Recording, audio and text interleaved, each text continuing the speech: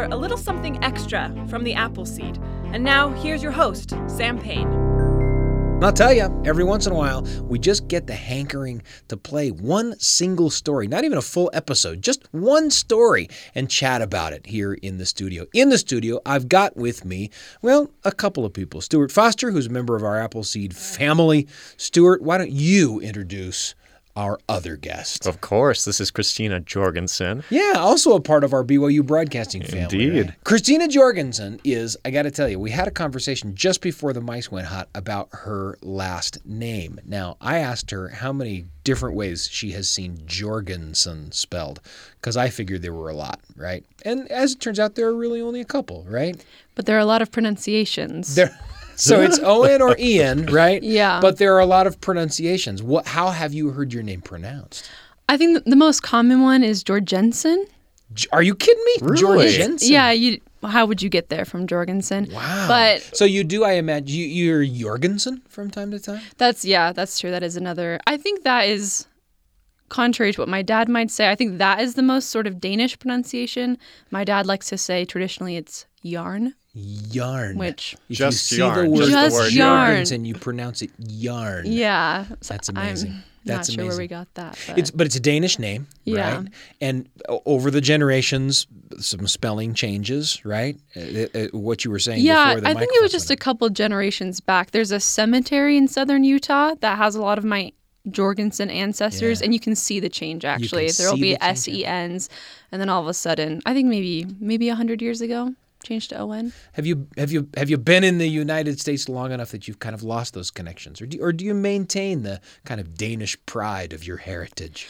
I think there is some Danish pride. So my grandfather, he likes to say he's 100% Danish because he grew up in Manti, which was a Danish settlement. A Danish settlement and so, in Utah, yeah. even though I'm pretty sure his parents were born in America, they were in this Danish settlement, so they all had, kind of pure Danish lines. So there is an element of pride, but do we actually know much about the culture or what pronunciations, or have we been there? No, but I think there's a longing for it, though. You eat the occasional Danish, right? Yes. I'm with you. Okay, yeah, I'll tell you, I know a little bit how that goes.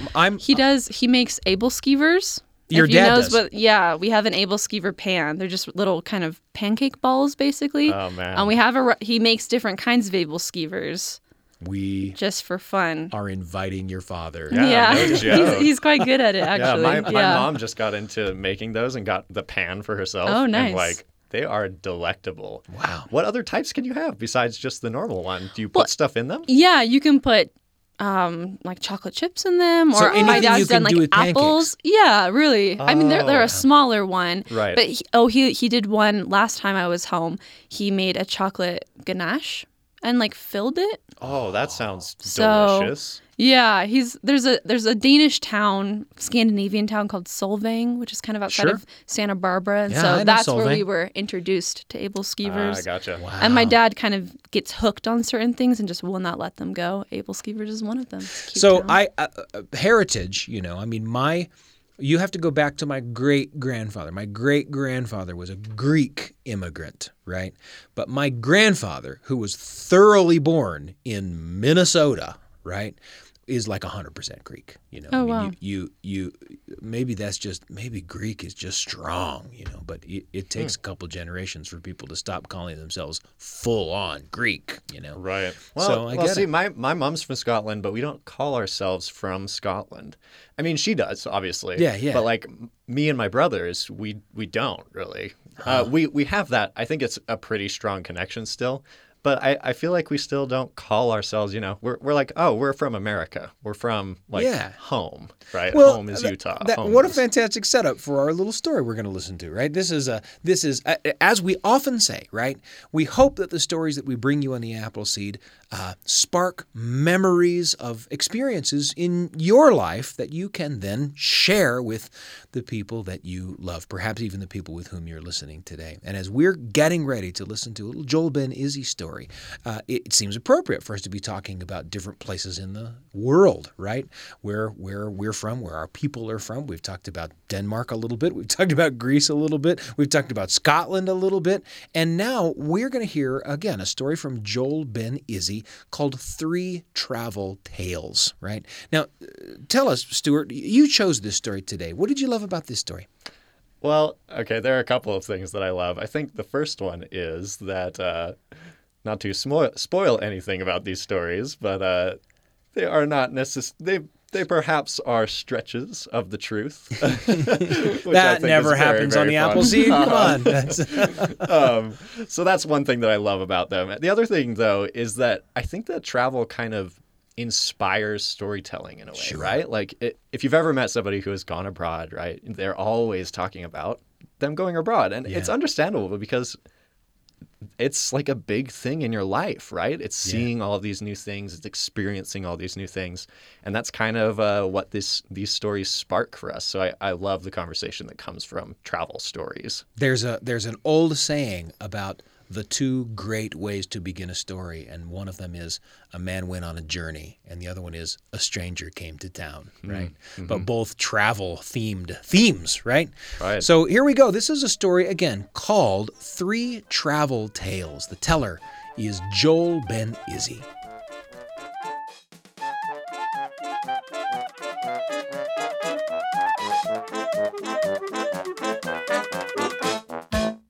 You know, it's funny, I was thinking about tall tales and true stories, and there are stories that sound true that aren't, and stories that don't sound true that really are. And I remember I once ran into a hobo. You don't see many hobos now, they'd be called street people. But this guy was your classic old hobo with the patches, with a little cigar held on the toothpick, just that old hobo style. It was in a Union Station in L.A. And I remember just talking to him about this and that and hearing the stories. He'd spent a lifetime actually hopping trains, one train to another, riding in the freight cars, doing what hobos did, getting out, cooking up a can of beans on a little fire, and that's how he lived. He was telling me about his adventures, and he said one time he was going down the coast. He heard this horrible rumbling noise. So he went to the edge of the boxcar, looked out, and there up in front he saw that the train had derailed. Not only had it derailed, it was actually going over the cliff, a car at a time, really fast. I said, "What did you do?" He said, "Oh, it was terrifying. I've never been so scared in all my life. I thought I might jump out, but if I jumped out, it was moving too fast. I'd be killed." I said, "But if it went off the cliff, you'd be killed too. What happened?"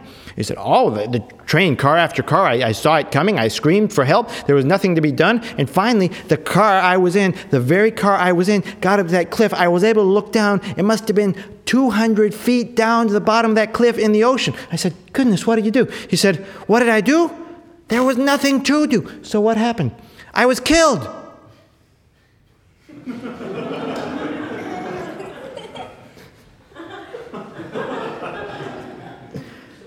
Train stations are a great place for stories. People are going from one place to the next, things happen. I remember once I was in a station in Seattle, and I had just a few minutes to catch my train, so I went and got a newspaper and a little bag of cookies, like a 6-pack of Oreo cookies. As I sit there, somebody else comes and joins me, kind of a scruffy-looking guy who's wandering around the train station. It's okay, though. He can sit there and join me. And I eat a cookie, and he reaches down and he helps himself to a cookie. And I look at him, and he looks at me. And so I reach down, I take another cookie, and he gives me a dirty look, and then reaches down and takes another cookie. I give him a dirtier look. And I reach down, I take another cookie. I would share maybe if he asked me, but this is just nervy. And finally, he has the nerve to reach down and grab the last cookie and eat it. Well, with that, it's time for me to go, and I pick up my paper to go, run off, and I'm just getting on my train when out from my paper falls my package of cookies.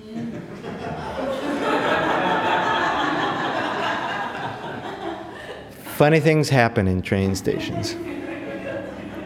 You know, I end up traveling a lot when I go tell stories, and usually I don't go to fancy places to eat. But one time I was in San Francisco, and I stopped at kind of a nice restaurant. Very nice, had myself a nice meal. I just finished a very long day. And as I was eating this meal, I noticed that there was a woman across the restaurant from me who kept looking at me. And she'd look up, and I'd look over her, and she'd look down real quick. And then finally, towards the end of my meal, she came up to me and said, "Excuse me. You have to forgive me for staring, but you look so much like my son." I said, "Oh, your son?" She said, "Yeah, my son was killed some years ago in Vietnam. The sad thing was that I never got a chance to say goodbye to him. And now I see you, your face, he looked just like you. I think he was even wearing the same kind of shirt that you're wearing now. It was a green shirt." I said, "Oh, huh."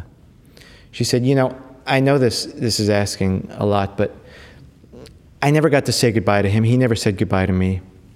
So I wonder if I could ask you to do this. Maybe when I get up and leave the restaurant, could you just say, 'Bye, Mom,' like that? It would help me." I said, "Sure, I'd be glad to. And, maybe a story will come out of it." So when she finished her meal, she got up to leave and she waved goodbye. And I stood up and I said, "Bye, Mom." And off she went and I finished my meal. When the bill came, it was $74.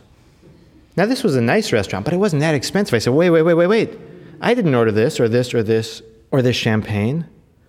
"Oh," the waiter said, "your mother did, and she said you'd pay the bill." I said, "What? Your mother at the other table?" "That wasn't my mother." "Sure, that was your mother. As she got up to go, you said, 'Bye, Mom.'" I said, "Wait a minute. I don't like being taken.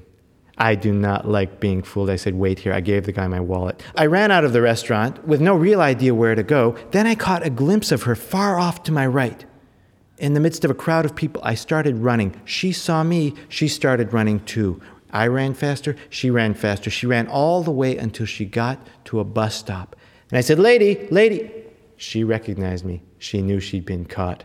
She'd probably tried this trick before. She got to the head of that line, started pushing. I ran as fast as I could because I was not going to let her get on that bus. And as she ran, people in the crowd said, "What's going on?" I pushed them aside too. I reached over. The bus started to take off, but the door was not closed. I reached in. The door closed on me, but I reached in just far enough to grab her leg, and I started pulling her leg just like I'm pulling yours.